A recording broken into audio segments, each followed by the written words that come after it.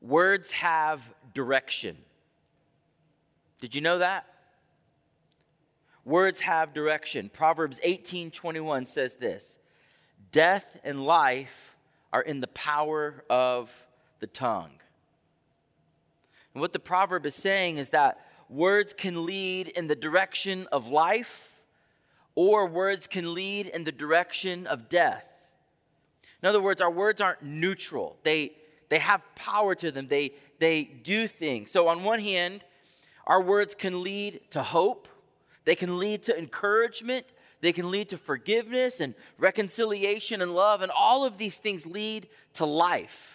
You see the direction of those kinds of words and where they lead. And on the other hand, words can lead to condemnation, anger, vengeance, malice, hatred. And all of these kinds of words are words that lead to death. You see the directional nature of our words. They go somewhere. They take us somewhere.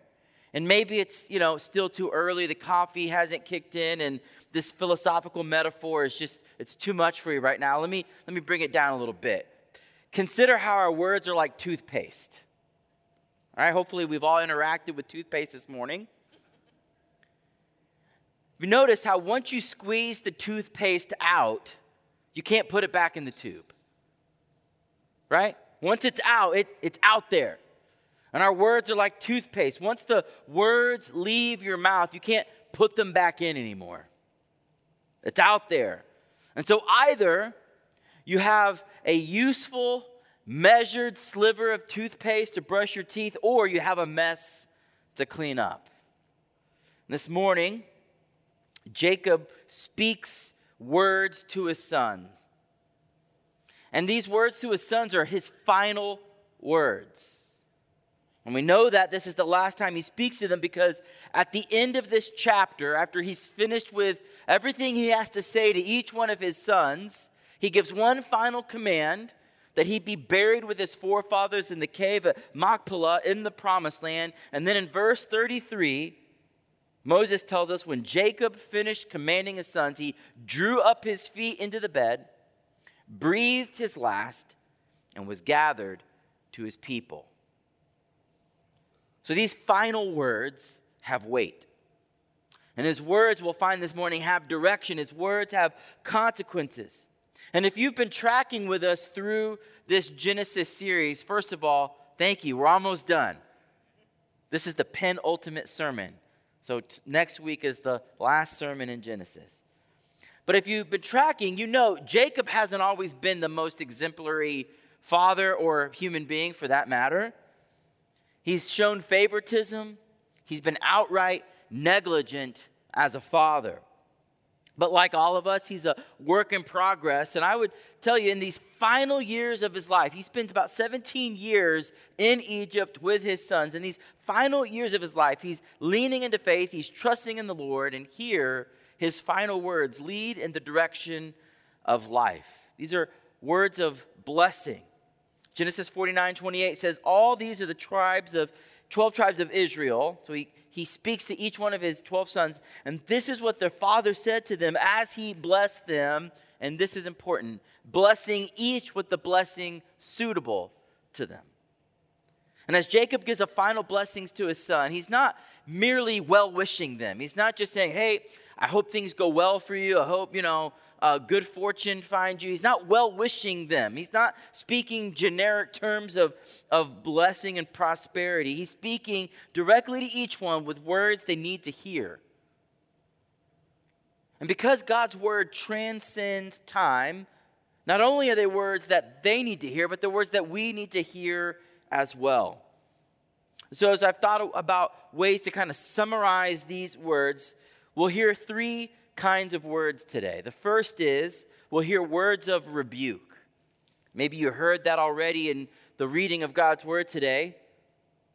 Some of the sons get rebuked. Now, I know rebuke's not a popular word. It's not a word that we invite often into our lives. It's not a word that we want to hear. And for some, that might even sound contradictory. Hey, I thought these were blessings. How could rebuke and blessings go together? But in order to get on the path of life, in order to stay on the path of life, we need correction. And when someone loves you enough to help correct you and to keep you on that path, that's actually a blessing. So we'll hear words of rebuke. And second, we'll hear words of restoration. Because all of us experience the devastation of brokenness. And we need to hear the healing words of restoration. And we'll hear some of those words today. And then finally, we'll hear words of redemption. We all make mistakes. We all live in a sin-soaked world. We need to know that our failures will be forgiven and that the brokenness around us will be redeemed. So this morning, as we walk through these final words of Jacob, we will hear words of rebuke, words of restoration, and words of redemption. So let's look first together to see words of rebuke. Back in verse 1, chapter 49. Jacob called his sons and said, "Gather yourselves together that I may tell you what shall happen to you in the days to come. Assemble and listen, O sons of Jacob, listen to Israel your father." Now we're picking up right where we left off from last week. Jacob has just adopted Joseph's sons as his own, and he's given them a blessing. And the scene just keeps continuing. Now he calls the rest of his sons so that he can speak to them one final time. Now let me just state at the beginning. Jacob does speak to each one of his 12 sons, but of the 12 that he speaks to, what he says to Reuben and Simeon and Levi, Judah and Joseph is more developed. In other words, he spends more time. The things he says is longer. More time is given to them, and therefore, that's really where we're going to spend the most of our time this morning. Before we get into the words themselves, I want you to notice a couple of things. First, and this may not be as apparent on the screen, but if you were looking in your Bible, these words are offset. And whenever you see that in your Bible, it's often to indicate poetry. The way this is written in Hebrew is showing you that these are poetic words. Now, I don't think that Jacob is like a beat poet where he just kind of riffs off rhymes like that. I think he has thought through these words. In the last 17 years, as he's been reunited with his family, he's been thinking about their life. I mean, Jacob lived to be 147 years old. And so he's just thinking about their lives and the future of their lives as they're going to go on to be the leaders of the 12 tribes of Israel. And his words are really precise. You'll notice they're not unthoughtful, flagrant, just kind of willy-nilly. He's really thought about all of these words. It's likely he's probably even rehearsed these words, and he's really settled in his mind what he wants to say. We've done that before, haven't we?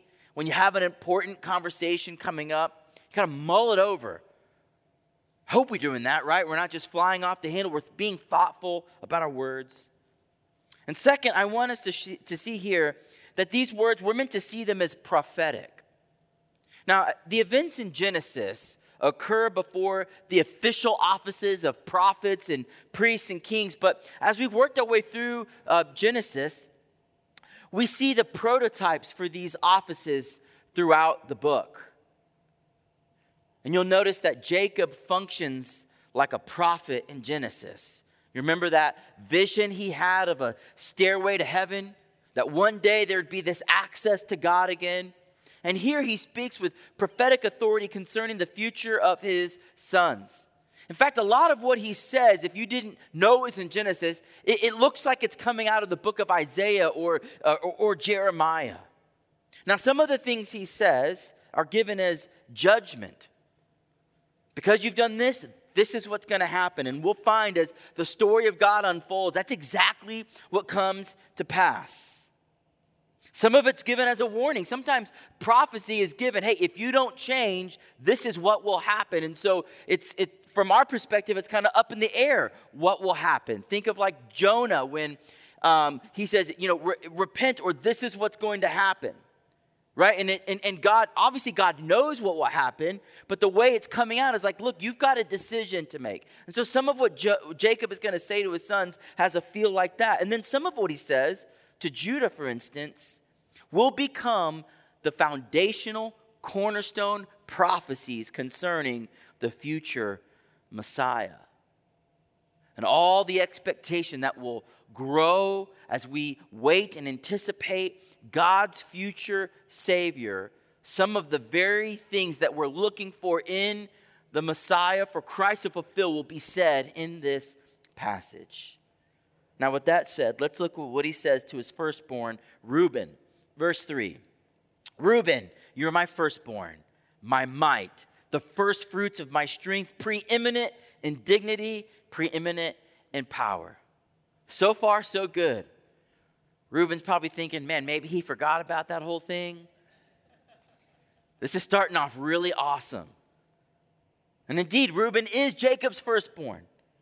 And again, I don't want to overstate it, but it's hard to overstate that for Jews living at this time, the privilege and responsibility of the firstborn was so incredibly important. In fact, the importance of it probably can't be overstated. And as the firstborn, he was automatically entitled to a double portion of the inheritance, meaning whatever was left to divide, the firstborn got double what the other children received. And he would become the leader of the family. He would hold a place of prominence and privilege in the family. But verse 4 goes on. Jacob says, Reuben, you are unstable as water. You shall not have preeminence because you went up to your father's bed and you defiled it. He went up to my couch. See, verse 4 brings words of rebuke. He's described as unstable or reckless. And he uses a powerful metaphor. In other words, his character is described as unstable. His instability is compared to turbulent water. Think of a squall on the ocean with fierce winds, little visibility. There's turbulence and deathly kind of waves. And you'll see this kind of come up all the time in Hebrew imagery because the Hebrews were not seafaring people. They loved staying on land. They were fearful of the ocean. And he's saying, you're like a turbulent squall. And this word picture gives way to a direct confrontation from their past. See, back in Genesis 35, verse 22, we get one verse of commentary that Reuben had slept with Jacob's concubine Bilhah. Now, this wasn't a momentary act of lust. It was much more than that. See, this was Reuben's way to exert dominance in the family. It was a way for him to take his privilege as the firstborn son right now. He wanted the power, he wanted the privilege, he wanted the responsibility. Now he wanted to take leadership of the family prematurely. He was tired of Jacob's leadership. And on one hand, he's right, because at that time, Jacob really wasn't leading his family well. So he grew tired of waiting. And when Jacob tells him, no, you will not be preeminent anymore, as we look down the halls of history, we find this prophecy actually comes true. Did you know that no judge, no prophet, no king, no one important ever comes from the line of Reuben? They kind of just disappear into the background. And the rebuke here comes with consequential judgment. His tribe, his line has lost prominence and position. But there's also more words of rebuke to consider. Look at verse 5. Comes Simeon and Levi. They're the next oldest. Simeon and Levi are brothers. Weapons of violence are their swords. Let my soul come not into their counsel. O my glory, be not joined to their company. For in their anger they killed men, and in their willfulness they hamstrung oxen. Cursed be their anger, for it is fierce, and their wrath, for it is cruel. I will divide them in Jacob and scatter them in Israel. Now, if you remember back in Genesis 34, Simeon and Levi take vengeance in their own hands after their sister Dinah is defiled. Truly, something wrong happened to her. She was a victim of injustice. But instead of pursuing justice, they met injustice with genocide. In other words, their response was grossly disproportionate. Those who raped their sister deserved judgment, but they went above and beyond what was appropriate. And here Jacob calls them to account for it. And their character have become angry, violent men. Jacob says, these aren't the kind of men that you want to go to for advice. These aren't the kind of men that you want to be associated with. And like Reuben, their sins have consequences. He tells them, you're going to be scattered throughout Israel. The Levites as a tribe will not be given any land.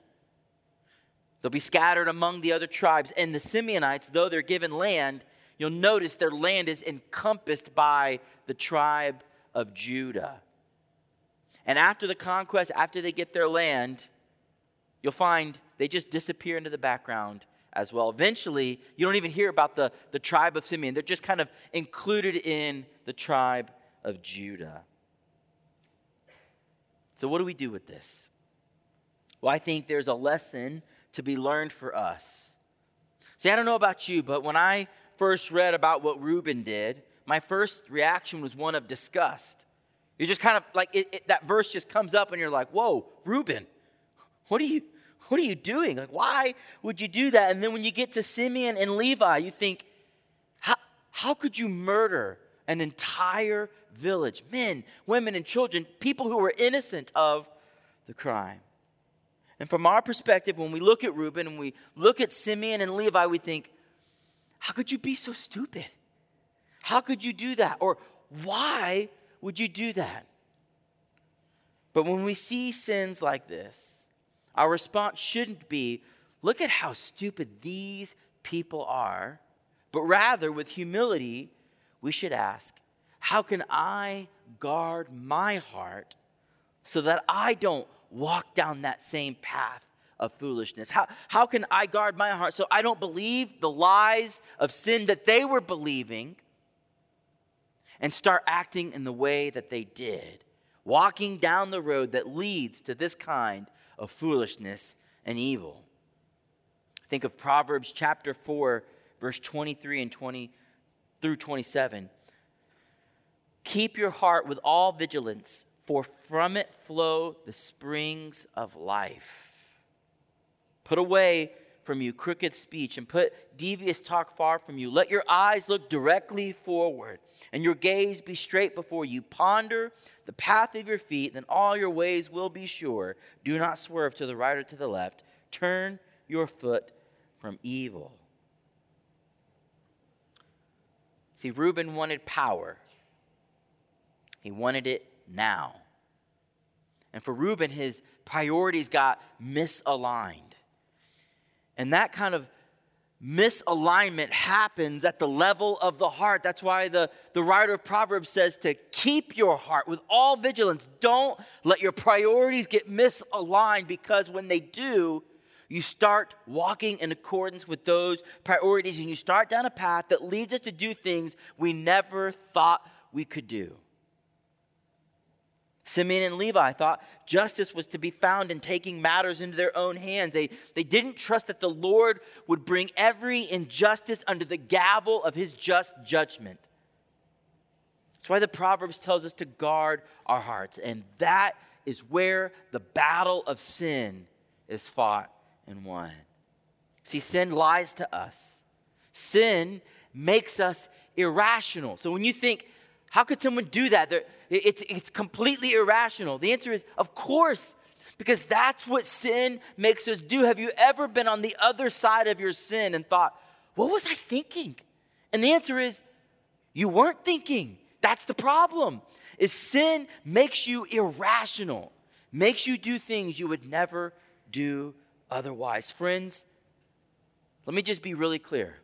Sin makes us stupid. That's what it does. It makes us do stupid, foolish things. I'm not saying you're stupid.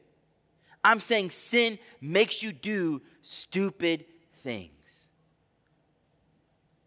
That when you're in your own rational mind, when you're not in front of that temptation, you would never do it. But in the moment, you give in to the lie and the temptation.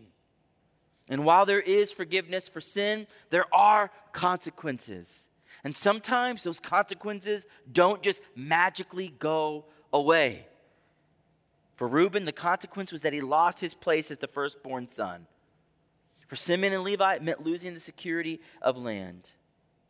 And in the end, with Reuben, Simeon, and Levi, Jacob says what needs to be said. He's willing to call their sin to account. He's willing to say hard things to them. In his final words, he's calling Simeon and Reuben and Levi to repentance. See, that's how we should respond to words of rebuke. I don't know about you, but when I'm on the receiving end of a rebuke, when my sin is being called to account, my first response is defensiveness. My first response is to give excuses. It's to, listen, let me explain to you what was really going on. But instead of excuses, instead of justification, when words of rebuke are true, we should humble ourselves and repent. We should repent. We should be willing to acknowledge our wrong so that we can move forward, be corrected on to the path of life. That's why these words are words that lead to life. He's telling his sons, if you continue in this way, it leads to death. Jacob calls his oldest sons to repentance through words of rebuke. Now let's see how Jacob offers words of restoration to Joseph. We're going to skip ahead to Joseph, verse 22. Joseph is a fruitful bough by a spring. His branches run over the wall. The archers bitterly attacked him and shot at him and harassed him severely, yet his bow remained unmoved. His arms were made agile. This is a wonderful summary of Joseph's life. If you think about all that he's been through, beaten and betrayed by his brothers, sold into slavery, falsely accused of scandal, condemned to prison, left for dead, and yet somehow his bow remained unmoved. He continued to remain fruitful like a tree planted by streams of living water. I can't help but think that maybe when the psalmist was writing Psalm 1, he had a picture of Joseph in his mind, thinking of all that Joseph went through, and yet he's this thriving, fruitful bough with just long branches reaching over the wall. Speaking of one who thrives and flourishes because he's nourished by God's word, listen to Psalm 1, verse 3. He is like a tree planted by streams of water that yields its fruit in its season, and its leaf does not wither. In all that he does, he prospers. You remember we read verse 1 and 2 earlier? Blessed is the man who delights in the law of the Lord, and on his word he meditates day and night. And then he gives this imagery of man. The one who does that, it's like a tree planted by a stream of water. Doesn't matter. You can even go through seasons of without rain because you've got access to the water and the roots go down deep. And so they're fruitful and thriving. Doesn't matter what's coming around them. That's the picture here. And though Joseph doesn't have a Bible like you and I have access to the scriptures, what did Joseph have? He had the promises of God and the God of those promises. All throughout Joseph's life, there's this refrain in his life, and the Lord was with him, and the Lord was with him, and the Lord was with him. Every time he goes down into the pit, Moses tells us, don't forget, the Lord was with him. In the depths of the pit, in the darkness of the dungeon, the Lord never forgot nor forsake Joseph. And he flourished and he thrived despite all of his afflictions. And Jacob makes it clear in this blessing, in these words of restoration, that it was the Lord who sustained him. Jacob says, how did his bow remain unmoved and his arms agile? He says, verse 24, by the hand of the mighty one of Jacob. From there is the shepherd, the stone of Israel, by the God of your fathers who will help you, by the Almighty who will bless you. Jacob is telling Joseph, the God who has been strong for me has been strong for you. The God who was with me, he has been with you as well. And then Jacob goes on and he lists out the different ways that Jacob will continue to be blessed. Jacob, you'll be blessed with blessings of heaven above and blessings of the deep that crouch beneath, blessings of the breast and of the womb. The blessings of your father are mightier than the blessings of my parents, up to the bounties of the everlasting hills. May they be on the head of Joseph and on the brow of him who was set apart from his brothers. You see Jacob hearkening back to that dream. When he heard that dream, he didn't quite understand it, but we're told that he treasured it. And now he realizes that Joseph was set apart from his brothers from the beginning. He was set apart for the Lord's purposes. He was sent by God to go ahead of them and go ahead of this famine so that God's redemptive purposes would prevail.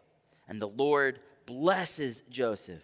And Jacob begins to use poetic language to speak of blessings from above in the heavens and to the deeps, and blessings of fertility and fruitfulness. And just imagine Joseph receiving these words. They're words of restoration. All that he's been through. Now hearing Jacob pronounce blessings over him. For Joseph to see his life restored in light of all that he's been through had to be incredibly healing. You know that there were times in his life when he wondered if he would ever see his father again. You know there were times in his life when he wondered if he had been forgotten in prison or in the pit. There were times when he wondered, am I ever even going to have children? There were times when he wondered if he would ever be vindicated. There were times in his life when he wondered, is the Lord really with me? And now Jacob points to his life as a model of the life of blessing. And at the end of his life, Jacob is pointing Joseph to the promise. Now don't miss the significance of this. Don't forget who Joseph is. Joseph is the right hand of Pharaoh. I mean, at this time, Egypt is one of the most powerful empires on the face of the planet. And he is number 2 to the most powerful man in the world. That makes him one of the most powerful men in the entire world. His reputation, his renown has few parallels. His own personal power has few rivals. And do you notice, in all that Jacob says to him and about him, he doesn't mention any of his power, his place, his prominence in Egypt. None of that comes up. He connects Joseph to his forefathers. He says, the blessings of your forefathers and on me are on you. May those be on your head. Not the blessings of Pharaoh, not the power and might that you have in Egypt. Jacob is saying, don't look to your current circumstances as your blessing, but look to the promises of God. He connects Joseph to his forefathers, connecting him to Abraham and Isaac and Jacob. He doesn't want Joseph to look to Egypt for his future or his inheritance, but to the Lord and his promises. He points Jacob heavenward to an inheritance that's greater than anything that Egypt could ever provide. And for Joseph, Jacob has words of restoration. So what can we take away from that? See, Joseph was sustained through affliction as he clung to the promises of God. And if we are going to be these kind of fruitful trees, we too must meditate on the scriptures. And we must become a promise-saturated people. The promises of God have to get deep down into your soul. We must be a promise-saturated people. See, when the promises of God sustain you, meaning they are your source of life. They are the stream that is feeding you. You'll be able to look at the lies of the world. You'll be able to look at the false promises it offers, and you'll be able to see them for what they are. On the other hand, if you are looking to the promises of the world, if you're looking to what this world can offer you, then anytime those promises are threatened, guess what? You're going to feel threatened. You're going to feel insecure because the very thing that you think is giving you life is now being threatened. So of course you would feel this tendency to want to lash out. Of course you're going to feel this great fear welling up inside of you because those things are being threatened. However, if your life is drawn from the promises of God, guess what? Nothing can attack them. They can't be taken away from you because they are anchored and fixed in God himself. That means nothing this world can throw at you can ever touch your inheritance. We see this clearly in 1 Peter chapter 1. Let this be a teaser for the upcoming series as we're going to walk through 1 Peter together. 1 Peter chapter 1, verse 3 through 5. Peter writes, "Blessed be the God and Father of our Lord Jesus Christ. According to his great mercy, He's caused us to be born again to a living hope through the resurrection of Jesus Christ from the dead. Now, if that weren't enough, there's more. To an inheritance that is imperishable, undefiled, unfading, kept in heaven for you, who by God's power are being guarded through faith for a salvation ready to be revealed in the last time. Friends, listen to me. If your hope is united to Christ, then not even death itself can overcome your future resurrection. And what's more, you have an inheritance that's not here on earth. It's not kept here where moth and rust can decay. No, your inheritance, what did Peter tell us, is kept in heaven where it will never perish. It will never be defiled. It will never, ever fade. It is untouchable. It's untouchable. And it's being reserved and kept to be given to you. So if your hope is anchored in Christ, then everything in this life that's touched by sin, that will be destroyed by death, guess what? It will be restored. That's your inheritance that you have coming. When you think about the afflictions in your life, when you think about the pain, let these words of restoration, this future inheritance, like Jacob's pointing Joseph, like, look to your blessings in heaven. Look to the blessings of heaven, church. Jacob speaks words of rebuke. He also speaks words of restoration. Now let's see his final words of redemption.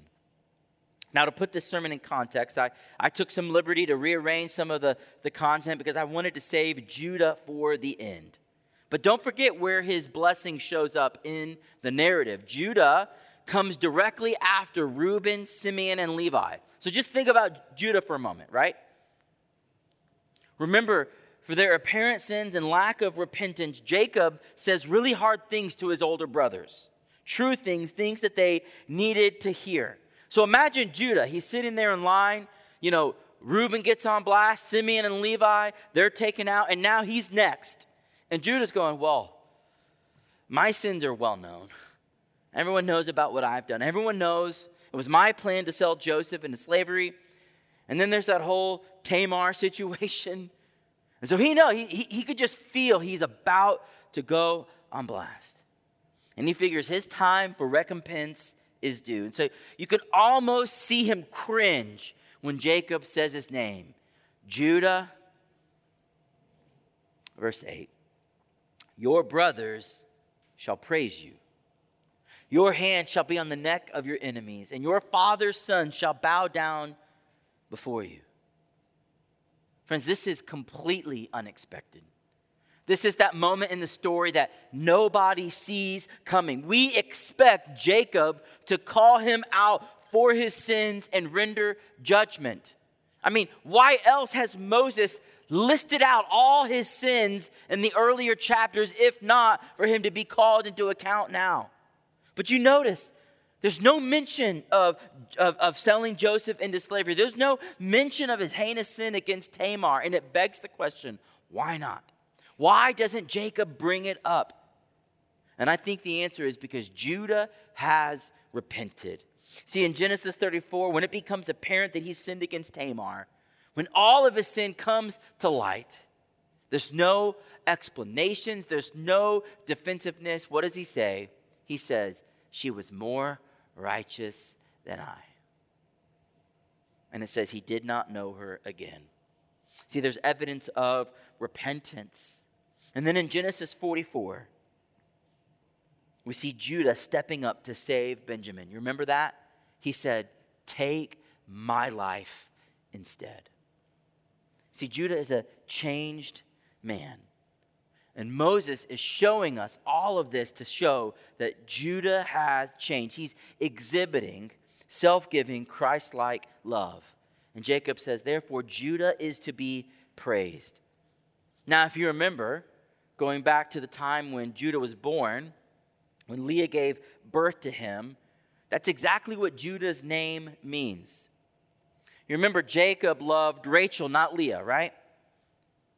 And so Leah thought, because Rachel was barren, that when Leah started producing children, that maybe finally Jacob would love her. Maybe she would earn his attention and affection. So when Reuben was born, she said, maybe Jacob will see me, because Reuben's name means maybe he'll see me. And then when Simeon was born, she said, well, maybe Jacob will hear me. Maybe Jacob will finally hear me. And then when Levi was born, she said, maybe Jacob will be attached to me, because Levi's name means to be attached. But what happened? Jacob continued to disregard her. And so finally, with son number 4, with Judah, she said, this time I will praise the Lord. Leah began to look to the Lord. And Judah's name means praise to the Lord. And do you see it coming full circle now in his blessing? Judah, your brothers will praise you. See, with repentance now comes redemption. And not only is Judah to be redeemed, but his very line will become the line of redemption. And at this moment, Jacob's words start to point beyond Judah. It's like they're pointing to someone else. Because the ultimate reason why Judah's brothers will praise him is because from his line will come the Messiah, the long-awaited one who will deliver humanity from the reign and destruction of sin, and it will come through Judah's line. Jacob says that Judah's hand will be on his enemy's neck. You can just hear these echoes of Genesis 3:15, of this promised one who crushed the head of the serpent. And Jacob is saying, Judah, one day there will come one from your line whose hands will be on the neck of his enemies. And then he goes on in verse 9. He says, Judah is a lion's cub. From the prey, my son, you have gone up. He stooped down and crouched as a lion and as a lioness, and who dares to rouse him? The picture here is of a young lion sleeping in his den, having just devoured its prey. And he's like, who would dare awaken that lion, right? You just let lions sleep, right? And this is where we get the first idea of this Lion of Judah. And if you fast forward to the very end of the Bible in the book of Revelation chapter 5, it's this vision of the end. There's this scene where a mighty angel kind of steps up and says, who is worthy to open the scroll and break its seal? In other words, to let the events, the culmination of human history begin. Who can usher in the kingdom of God? And everyone's kind of looking around like, not me. Not me. And then one of the elders stands up and says, weep no more. Why? Behold, the Lion of the tribe of Judah, the root of David, has conquered. So he can open the scroll and the 7 seals. Jacob goes on in verse 10. He says, the scepter shall not depart from Judah, nor the ruler's staff from between his feet, until tribute comes to him. And to him shall be the obedience of the peoples. Jacob's talking about this scepter. It's this symbol of authority of the king. And Jacob says the right to rule and reign will not depart from Judah. And not only that, notice, this king will have the obedience of the nations. You see that when it said, and to him shall be the obedience of the peoples? It's like Jacob is imagining this kingdom that goes just even beyond what they're going to establish. This kingdom that there's people, all these nations coming together. And again, if we look back at Revelation 5, which is this peeking into the halls of history, there's this song that's sung of the one who's worthy to open the scrolls. And they sang a new song saying, worthy are you to take the scroll and open its seals, for you were slain, and by your blood you ransomed people for God from every tribe and language and people and nation, and you've made them a kingdom and priests to our God, and they shall reign on earth. Do you see what's happening? The promises of God given to this family are starting to expand. There's a crescendo happening. The promise to Abraham to be blessed, that he would be blessed, to be a blessing to others. Jacob's now saying, there's going to come a king from your line. And he's going to be such a righteous king that people from every tribe and every nation are going to give their allegiance to him. The Lion of Judah is worthy precisely because he gave up his life and ransomed God's people. He is the King of kings and the Lord of lords, and therefore people from every tribe and language and people and nation will come to him. Jacob is imagining a kingdom without borders, full of the beautiful diversity that God has created. And then he goes on to give us another word picture of this kingdom. Verse 11. Binding his foal to the vine and his donkey's colt to the choice vine, he has washed his garments in wine and his vesture in the blood of grapes. His eyes are darker than wine and his teeth are whiter than milk. Now, I don't know about you, but when I first read that, I was like, I have no idea what that means. Okay? Like, what is this talking about? But here's the idea. When you would arrive somewhere with your animal, donkey, horse, camel, whatever, you would want to bind it to a hitching post so that it doesn't wander off, right? So the idea here is saying, listen, when this king comes, his kingdom is the kind where you'd be willing to hitch your donkey to the vine of the choicest grapes. In other words, these valuable vines that you would cherish and protect, you'd never let the animals eat the fruit of this vine. He's saying, when in this king's kingdom, choice vines are everywhere. They're so prolific that you'll hitch your donkey to that. Why? Because they're everywhere. Why wouldn't you hitch your donkey there? There's no shortage of choice vines. Now think about that. Would you go on a tour in Napa or maybe go to Bordeaux and hitch your donkey to the choicest vines at Chateau Margaux? You would never do that. By the way, if you're not a wine snob, Chateau Margaux is like one of the premier wineries in the entire world. Okay? 5 wineries in the world get to be a premier cru in Bordeaux. That's one of them. You would never let your animals eat those vines. Those vines have been guarded and protected for hundreds of years. And what Jacob is saying, in this king's kingdom, we let our animals eat from those vines because there's no scarcity here. He goes on to say, in fact, the kind of wine produced in this king's kingdom is so plentiful, you could even use it to wash your clothes. Would you ever do, one, that's a bad idea. Don't wash your clothes and wine. But his point is this. He's saying, in the king's kingdom, wine will flow like water. That's the point. There's an abundance. There's no scarcity. The things that we think are so incredibly valuable are so abundant that we treat them like common, everyday things. That's the point Jacob is making. Just makes me think of John chapter 2. When Jesus shows up on the scene, when he's ready to show that he is the King of kings and the Lord of lords, the long-awaited one, what is his first miracle? Turning water into wine. And not just a little bit of wine. It's not like Jesus says, listen, I'll buy one more round for everybody, all right?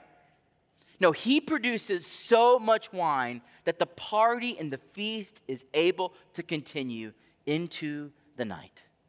That night in Cana, everyone got a taste of the kingdom of God. Everyone got a taste of the kingdom to come. See what Jacob is doing, he's drawing all the attention on this Lion of Judah, the one who will reign over the nations with justice, the one who will come to crush the head of the servant, the one who brings an end to scarcity and struggle, the one who's able and worthy to open the scrolls because he gave his life as a ransom for many. In his final words, Jacob is pointing his sons to the promise of redemption. It's the same thing that the writer of Hebrews does in Hebrews chapter 12, verse 1 and 2. He says, therefore, since we're surrounded by so great a cloud of witnesses, many of those who are like in Genesis, those cloud of witnesses, he says, let us lay aside every weight and sin which clings so closely, and let's run with endurance the race that is set before us. Now he tells them how you do that. How do you run the race with endurance? He says, look to Jesus, the founder and perfecter of our faith, who for the joy that was set before him endured the cross, despising the shame, and is seated at the right hand of the throne of God. Sometimes we just overcomplicate it. And I love it when writers just simplify it for me. And they go, listen, at the end of the day, look to Jesus. Like, we need to rehearse these words of redemption in our life over and over and over. Look to Jesus. Why? He's the founder and perfecter of our faith, who for the joy set before him. What was that joy? Dying on a cross. But he knew what it would accomplish. The salvation of our souls. And so for him, it was a matter of joy. 7 Mile, are you surrounding yourself with words of redemption? When was the last time you just let yourself just revel in what God has done to redeem you? The great lengths that God has done to send a Savior. Are you regularly encouraging your brothers and sisters to look to Jesus? It's one of our most sacred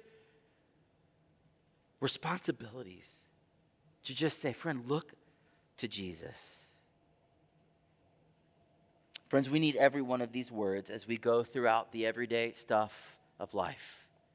There are going to be days when you just need to receive words of rebuke, where someone in love just tells you, this is wrong. Let those words of rebuke lead you to repentance and life. Friends, we need words of restoration. When we're broken, we need these words of healing. And finally, we all need to regularly hear words of redemption that point us to Jesus. Let's pray.